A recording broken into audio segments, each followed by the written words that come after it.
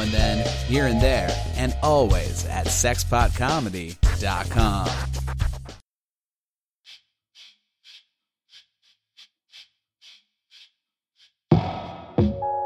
Welcome to the Narrators Podcast. I'm Robert Rutherford. And I'm Andrew Orvidal. This podcast collects stories that were told at the Narrators, a monthly storytelling event that features people telling true stories based on a theme. The show takes place on the third Wednesday of every month at the Buntport Theater in Denver, Colorado. These stories were recorded live on January 21st, 2015. The theme of the evening was self-help. Your next storyteller works as a school marm during the day and moonlights at D-Bar in the evening. Please welcome Rachel Pater, everyone.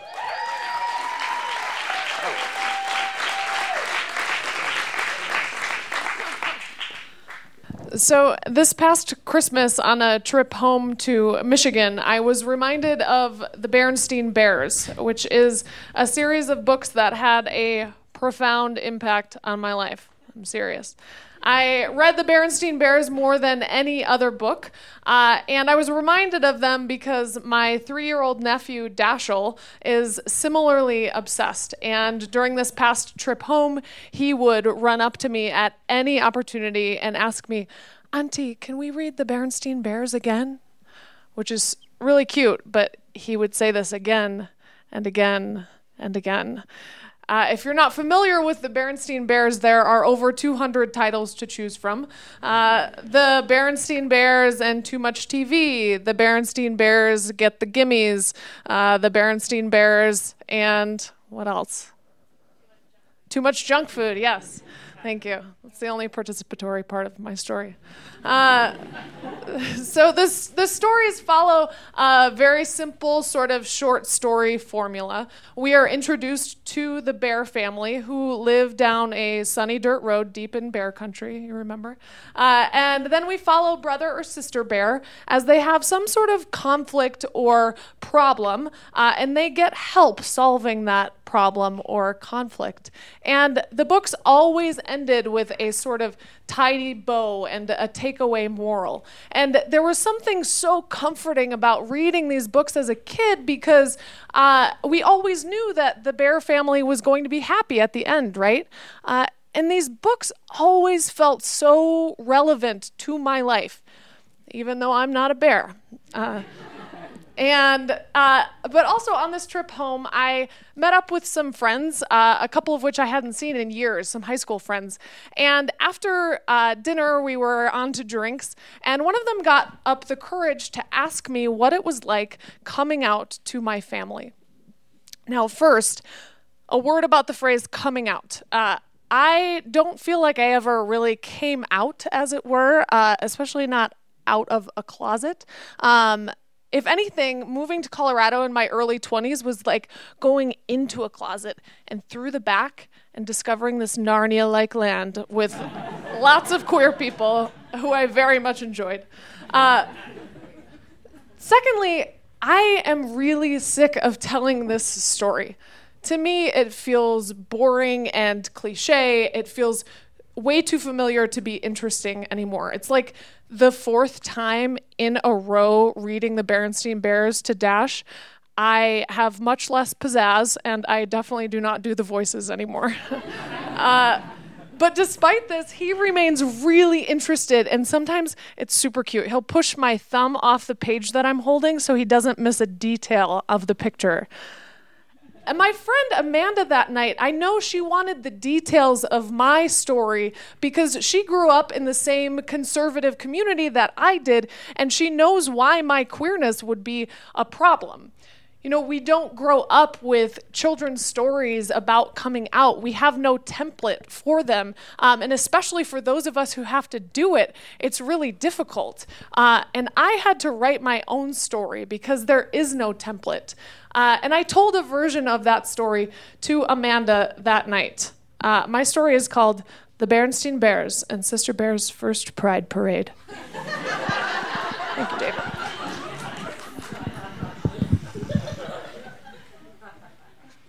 The Bear family had always lived in a big tree house down a sunny dirt road deep in Christian Reformed bear country.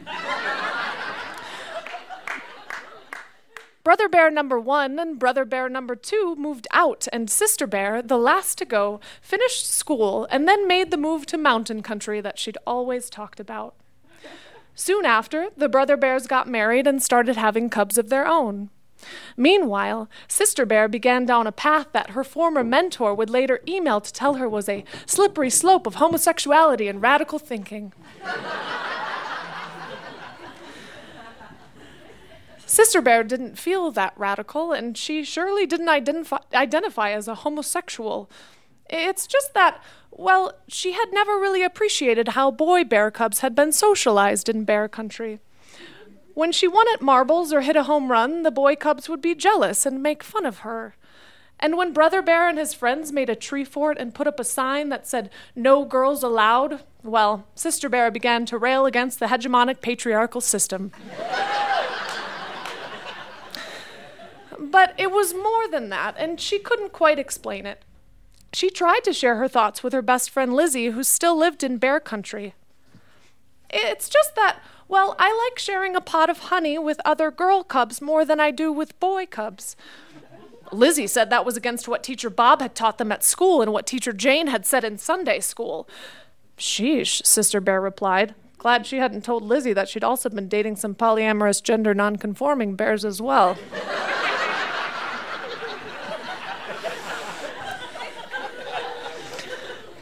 She knew that now the bears in bear country would talk, and though Sister Bear didn't think it was anyone's business whose honey she preferred, she thought she should be the one to tell Mama and Papa Bear. She gathered her courage and made the call. Mama Bear picked up, and Sister Bear asked to talk to both of them. Mama Bear told her that Papa Bear was on a bike ride and then asked, "Is everything okay?" Sister Bear didn't know whether to say yes or no, so she just asked again, "Can you just call me when both of you are home?" Sister Bear clutched her phone for the remainder of the night, checking and rechecking to make sure it was on and the ringer was up. Mama and Papa Bear did not call back that day, the next day, or the next.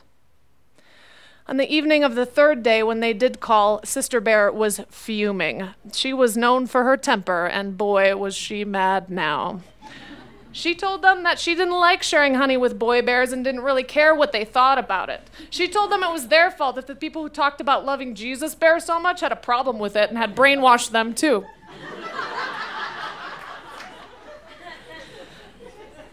Mama and Papa Bear were silent for a bit. They told Sister Bear that they didn't really understand, but they loved her and wanted to be in her life. They also begged that she please not tell Grizzly Gran. Now, this is the part of the story where my story stops fitting the typical short story narrative. I've had to leave out a lot of details. My relationship with my own brother bears, my relationship with the church, my own internalized homophobia, and a lot more. And also, my story does not get resolved. It doesn't have a tidy bow like these books do. It's more complicated than that. But I also tell my story much differently today than I did 5 years ago. I have 5 years of happier living under my belt. I bought a treehouse of my own. I went to grad school, and for all practical purposes, I have a pretty great life. I used to be so angry with my folks for their 3-day silent treatment between calls. And looking back now and retelling my story, I can see that they knew what I was going to tell them, and they needed some time to adjust and to think about being the odd people out in their still conservative community. I'm not angry with them anymore. I can see different perspectives. I catch new details when I retell my story. I need to recommit to telling my story. This one and many others. There are people who want to listen, and there are details that I've left out the first time or the 40th time through. And I'm also reminded how important it is to ask the people in my life to retell their stories to me again and again and again. Thank you.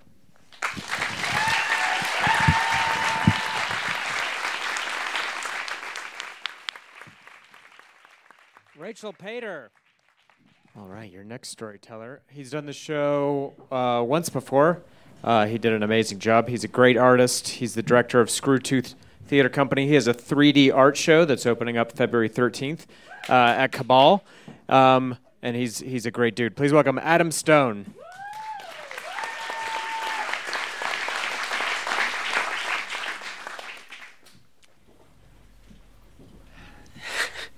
These are always.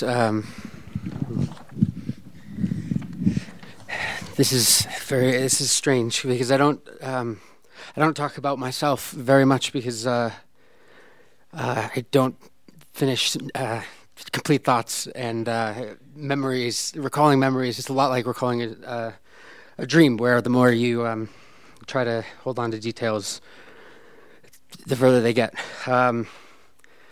So then I started writing it down. Here, I have the benefit of taking my time in piecing together the elements of the story, but still, what I'm left with is a narrative that is more like a bird with one giant wing and one tiny wing, endlessly, frustratedly circling the same central point, picking out small instances of change in what has already been seen. I won't ask for help. Regardless of how desperate a situation gets, I have an extremely difficult time asking for help. If I do, it comes with an enormous amount of guilt heaped on top.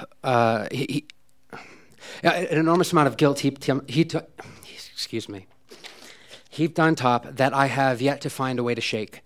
Additionally, I've spent the majority of my life in solitary self-improvement so that when I do feel ready to be around others, I have something to show for it. Some new skill or completed piece of music or something or some other form after ridiculous research and piling fuck up on top of fuck up until there's a product I feel is complete.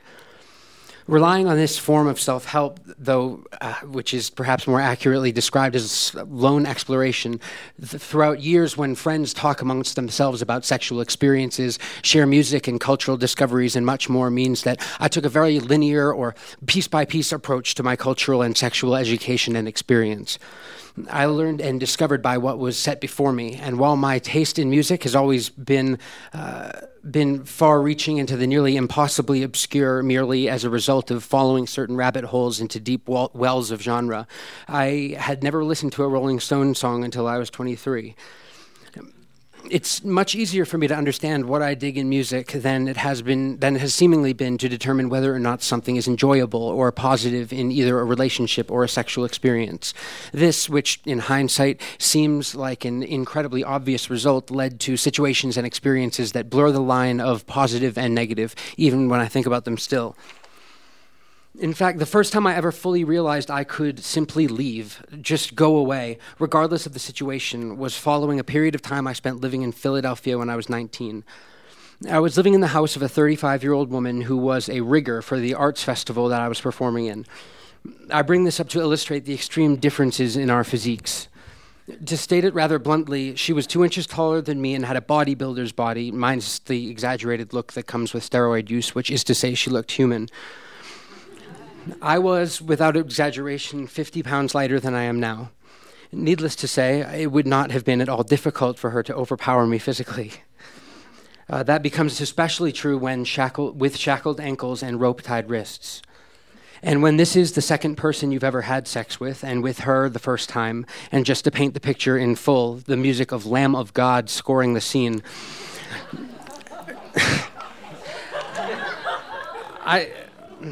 I simply gave over to it, sticking to the mentality that I had operated in always of, yeah, sure, why not? As far as I could tell, I enjoyed myself over the following 2 months I lived there, until I had to go to Boston for a weekend. I was scheduled to drive to Colorado in a few days and decided to pass through Philly, where I was to stay with her for a couple nights before I had to head out.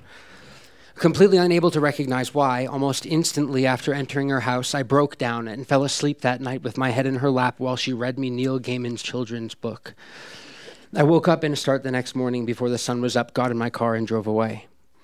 The following years of college were full of me reminding myself that I could leave at any time, dropping out, returning, finding different types of leaves that I could take, or simply driving off at 3 a.m. to see where I'd be where the sun came up. This was in part where my current notion of self-help comes from. But before I state that directly, I want to relate an earlier part of this non-story. I had a high school friend who would often ask a question that perfectly illustrated the opposite of how I've always been with regard to my own interests. And when I say often, I do mean often. I would be sitting with him and a girl would walk by at a slight distance and he would lean over to me and say, "Is she hot?" It was only sort of a question, as he was simply avoiding making a declaration for which in his mind could potentially result in ridicule. My reaction was always the same, which was to simply laugh. It was an absurd question. One of these times, however, he followed up the question by saying that he'd heard this particular girl was interested in me. We were dating not long after that, a relationship that lasted for perhaps 2 years, beginning my senior year of high school. The first time I had sex was with her. I heard a quote once, though I still can't place where, that every generation has to reinvent sex for itself. The nervousness that surrounds this first time results in kids relying on odd sources to gain as much knowledge as they can so that they won't be, quote-unquote, bad. Between the conversations of friends and the open availability of pornography, there are plenty of places for one to study and prepare. Although when it comes to the actual first time, it's generally too brief to use whatever killer moves one thought he or she was ready to dazzle and impress with. This relationship lasted, as I said, for a long time, and we were extremely close, which should go without saying, but romantic relationship does not automatically imply friendship, and we were best friends. She was the first person in whose eyes I ever saw the disappearance of interest in life, such that suicide was an inevitability. There was no question as to the authenticity of her conviction, as it was part of her history. Not cutting or other visible self-harm, but quiet, solitary ways of attempting to end her life. So I did what one would expect. I didn't leave her room with her until she began to cry, a sign of life returning, and we talked openly and rationally. But that's not at all to say that what had just occurred was irrational. I can't make a judgment either way. Not until years later did my feelings about suicide become more formulated and specific. In general, everyday life, the most common little bit of advice given, though I have no statistical basis for this claim, is to live in the moment.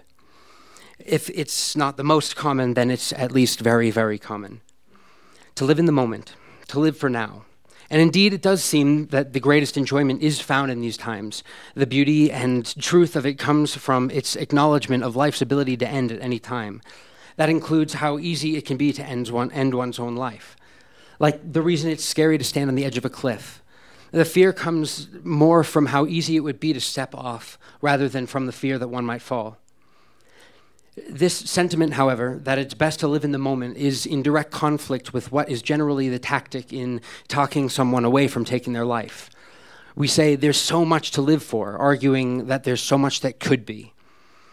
The truth is that sometimes contained within a moment is the sum total of a life lived with the voices of one's demons screaming louder than those of the people one is surrounded by. Sometimes the moment holds a solution to an entire family's downfall into losing everything they have. When my high school girlfriend's father killed himself, quietly, alone in the woods, to ensure his family would not fall into debt that would result in the loss of their home, ability to attend college, and other things money could buy to ensure a certain life for his wife and 2 daughters, he was in his right mind. He had not gone crazy, was not drunk, but instead had taken time to think through what he was doing. He and I were close, and I know this for a fact. What they lost was a husband and a father. Again, I couldn't possibly judge on either side of his action. So then, my notion of self-help. For me, the ability to help myself means having the ability to opt out. In a world that has such an entirely different understanding of what it means to be alive and sees so many of the systems in place as not only necessary, but inevitable developments in the course of human history, life, the state of being alive, has no inherent meaning. Things only have meaning until they don't. We find meaning, we create it. So what's my 5-year plan? It's the same as my 10-year plan, my 3-year plan, and my 1-year plan. Be doing something in which I find meaning, remaining unsatisfied but determined, or kill myself. Thanks.